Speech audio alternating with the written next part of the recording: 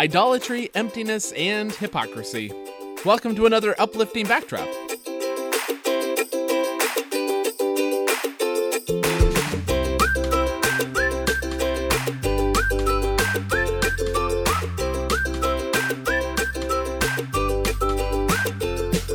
Yes, we are smushing together the backdrops from the past 2 weeks here, looking in particular at the 2nd and 5th chapters of Jeremiah, where Jeremiah outlines some of the charges against the people of Israel.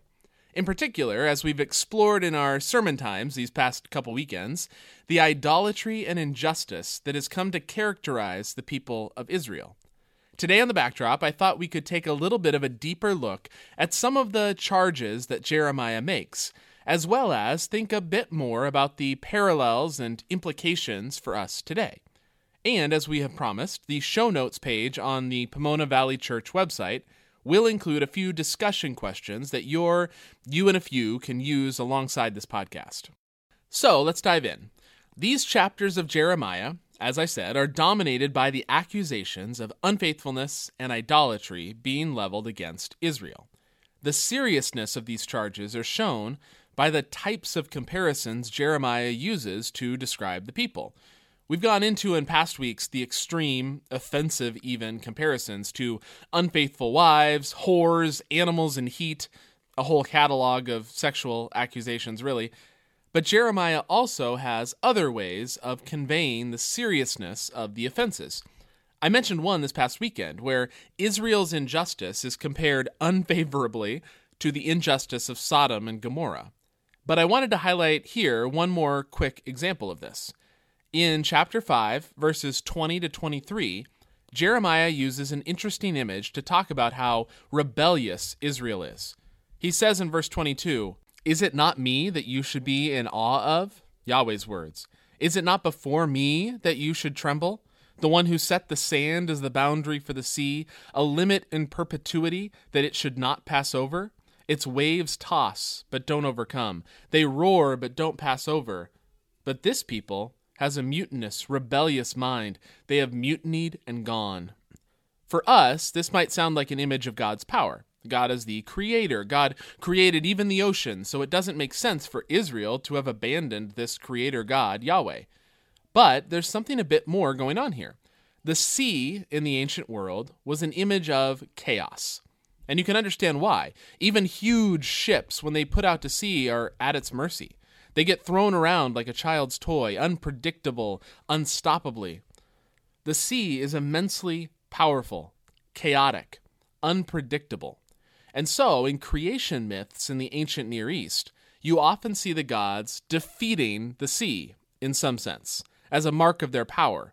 They can even control the extremes of chaos and rebelliousness and create land from it. And so that is what is in view here.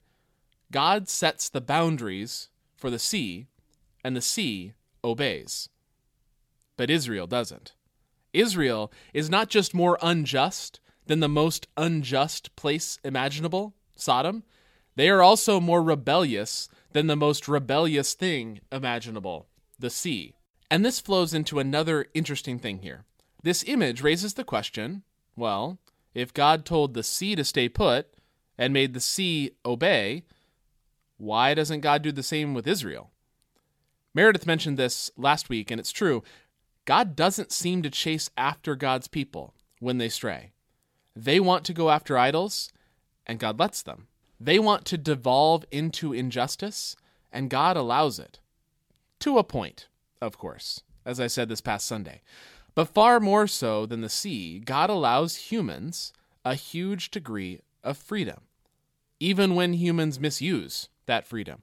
God sends prophets, sends warnings, is always available to God's people even when they stray, but doesn't seem to exercise the power God has available, at least not most of the time. This is interesting to me. Meredith and I have been in church spaces, and this is true elsewhere other than the church, of course, but the church is the place that is supposed to be acting like God in some sense.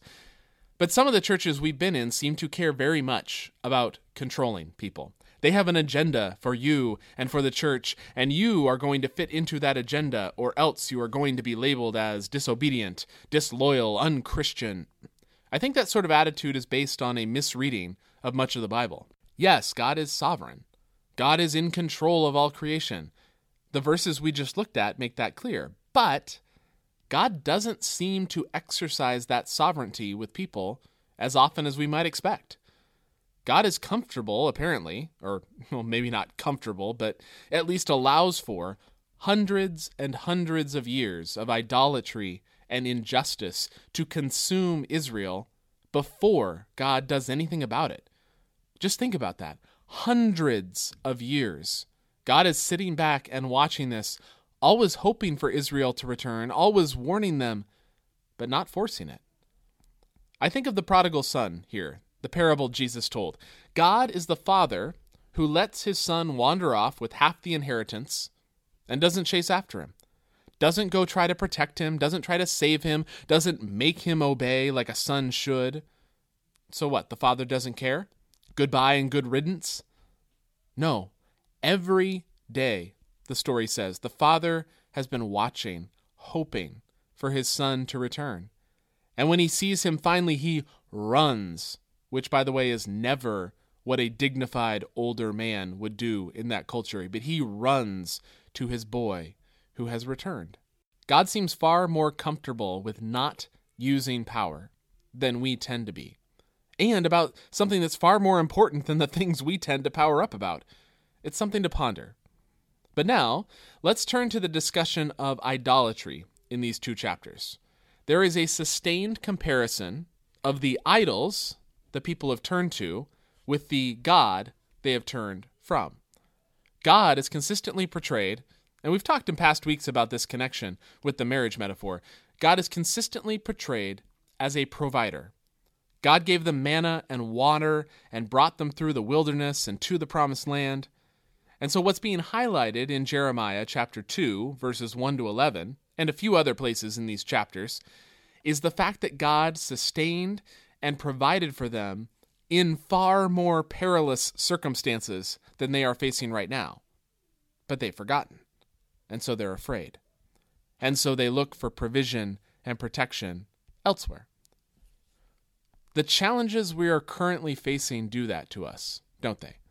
Even when they are far less serious than what we've made it through in the past, they seem bigger and scarier because they're here, and we don't know how this story ends. Whereas those past challenges, we know that we make it through them. I think that's what Israel is doing here. And when we find ourselves in that sort of place, sometimes we do what Israel does. We get scared, and we stop trusting that God is going to provide for us now, just like God did then. That's one of the reasons why the Bible tells and retells and retells the story of how God has provided for God's people in the past. It's why we tell and retell the story today. And it's why at Pomona Valley Church we tell and retell our own stories, making them a part of our worship together on a regular basis to remind us that God has been faithful, so we can trust that God will continue to be so, because that's who God is. Because the alternative just doesn't make any sense. That's the message Jeremiah is proclaiming. The idols the people turn to are nothing.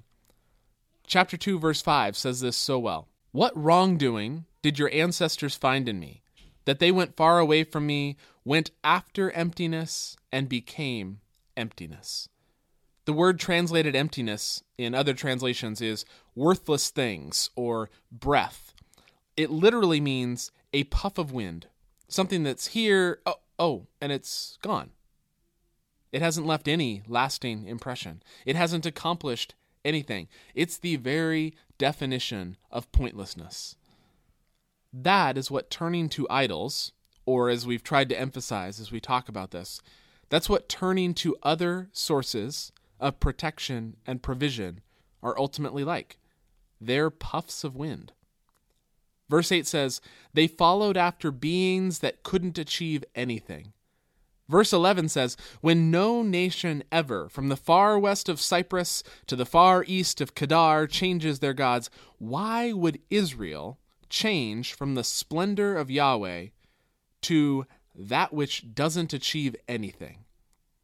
Chapter 5, verse 7 returns to this idea, saying, "You all have abandoned Yahweh to swear by no gods," or ungods, things that claim to be gods but actually are like a void where the God is supposed to be.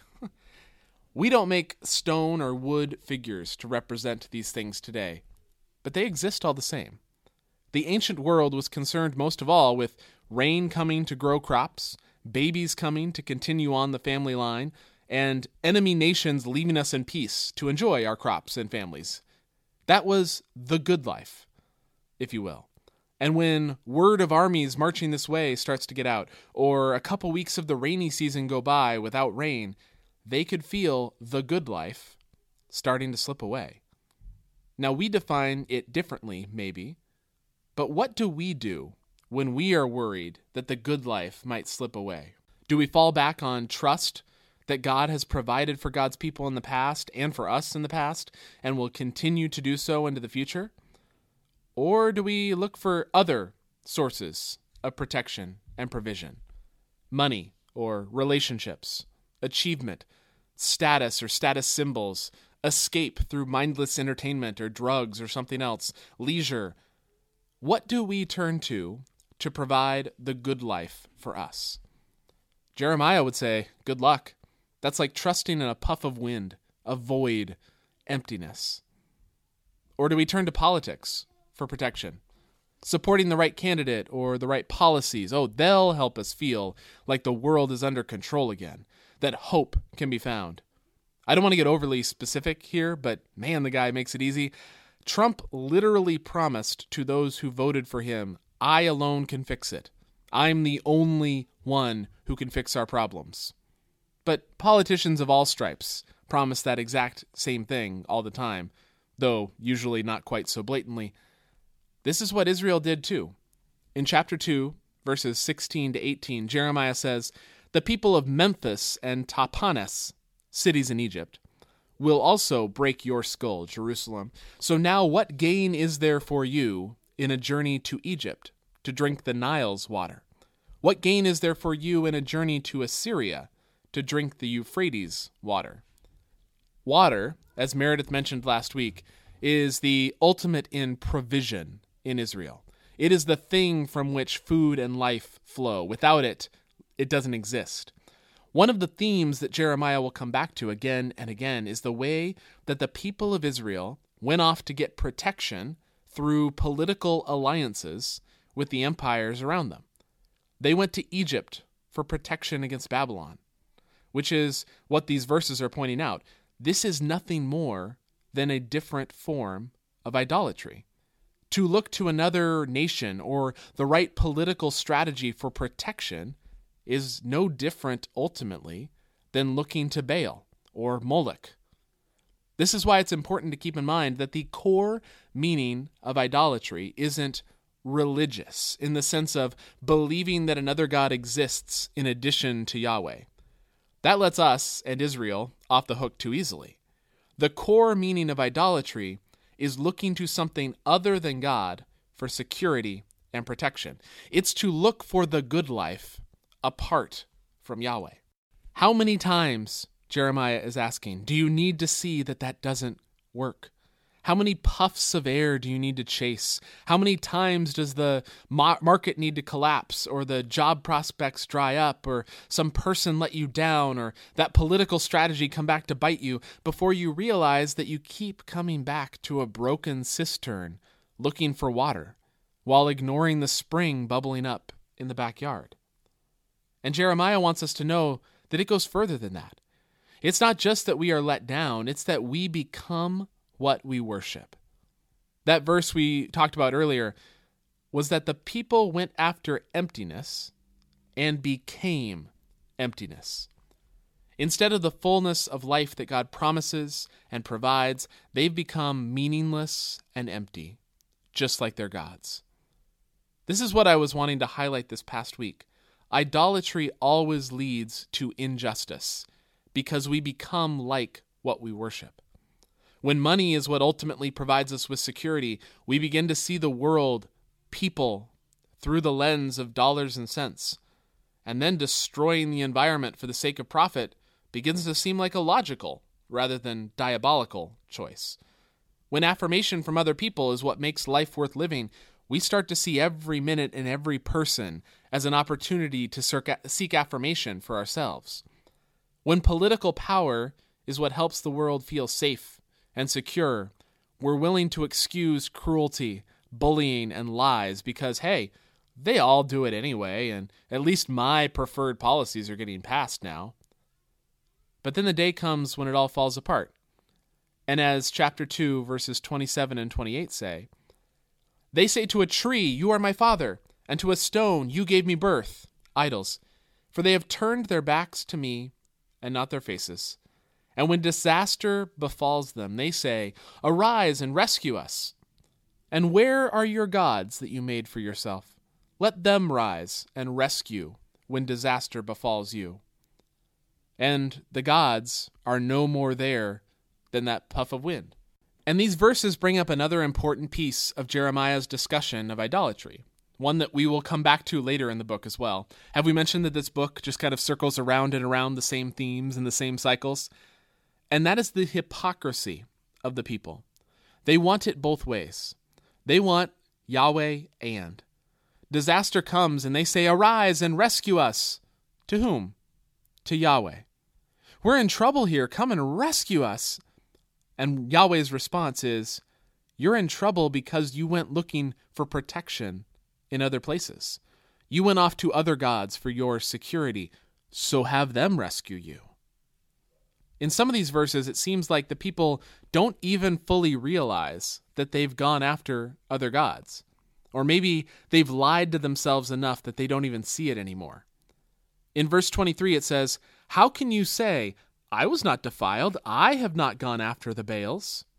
As a quick side note, the book of Jeremiah usually says the Baals, which literally means the masters, and seems like a stand-in for all of the pagan gods of the nations around them, including Baal, but also including the rest of them. So anyhow, they say, "We haven't gone after them," which seems insane to say. Like, clearly you have gone after other gods.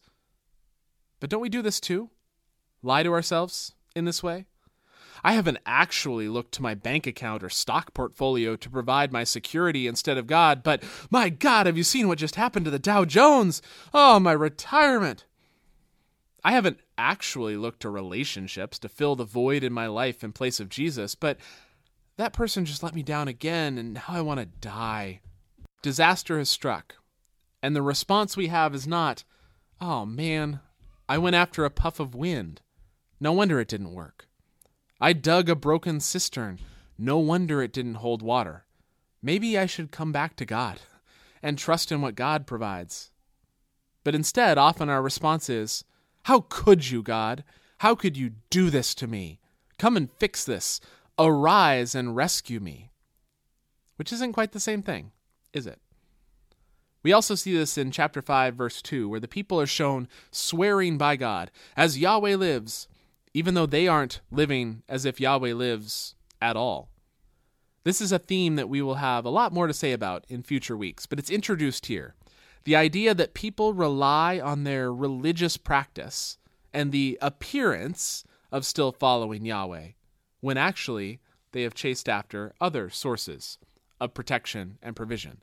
They still show up for worship and have their quiet times, but the rest of the week they show who or what they are actually putting their trust in. Which is always something that's worth us checking in for ourselves, too. Am I just going through the motions of following Jesus, but actually I'm putting my trust in something else for the good life? That's the ultimate question of Jeremiah as a whole, but in particular, these two chapters, chapter 2 and chapter 5, that we've looked at today. And I think that what we're going to do is wrap up there.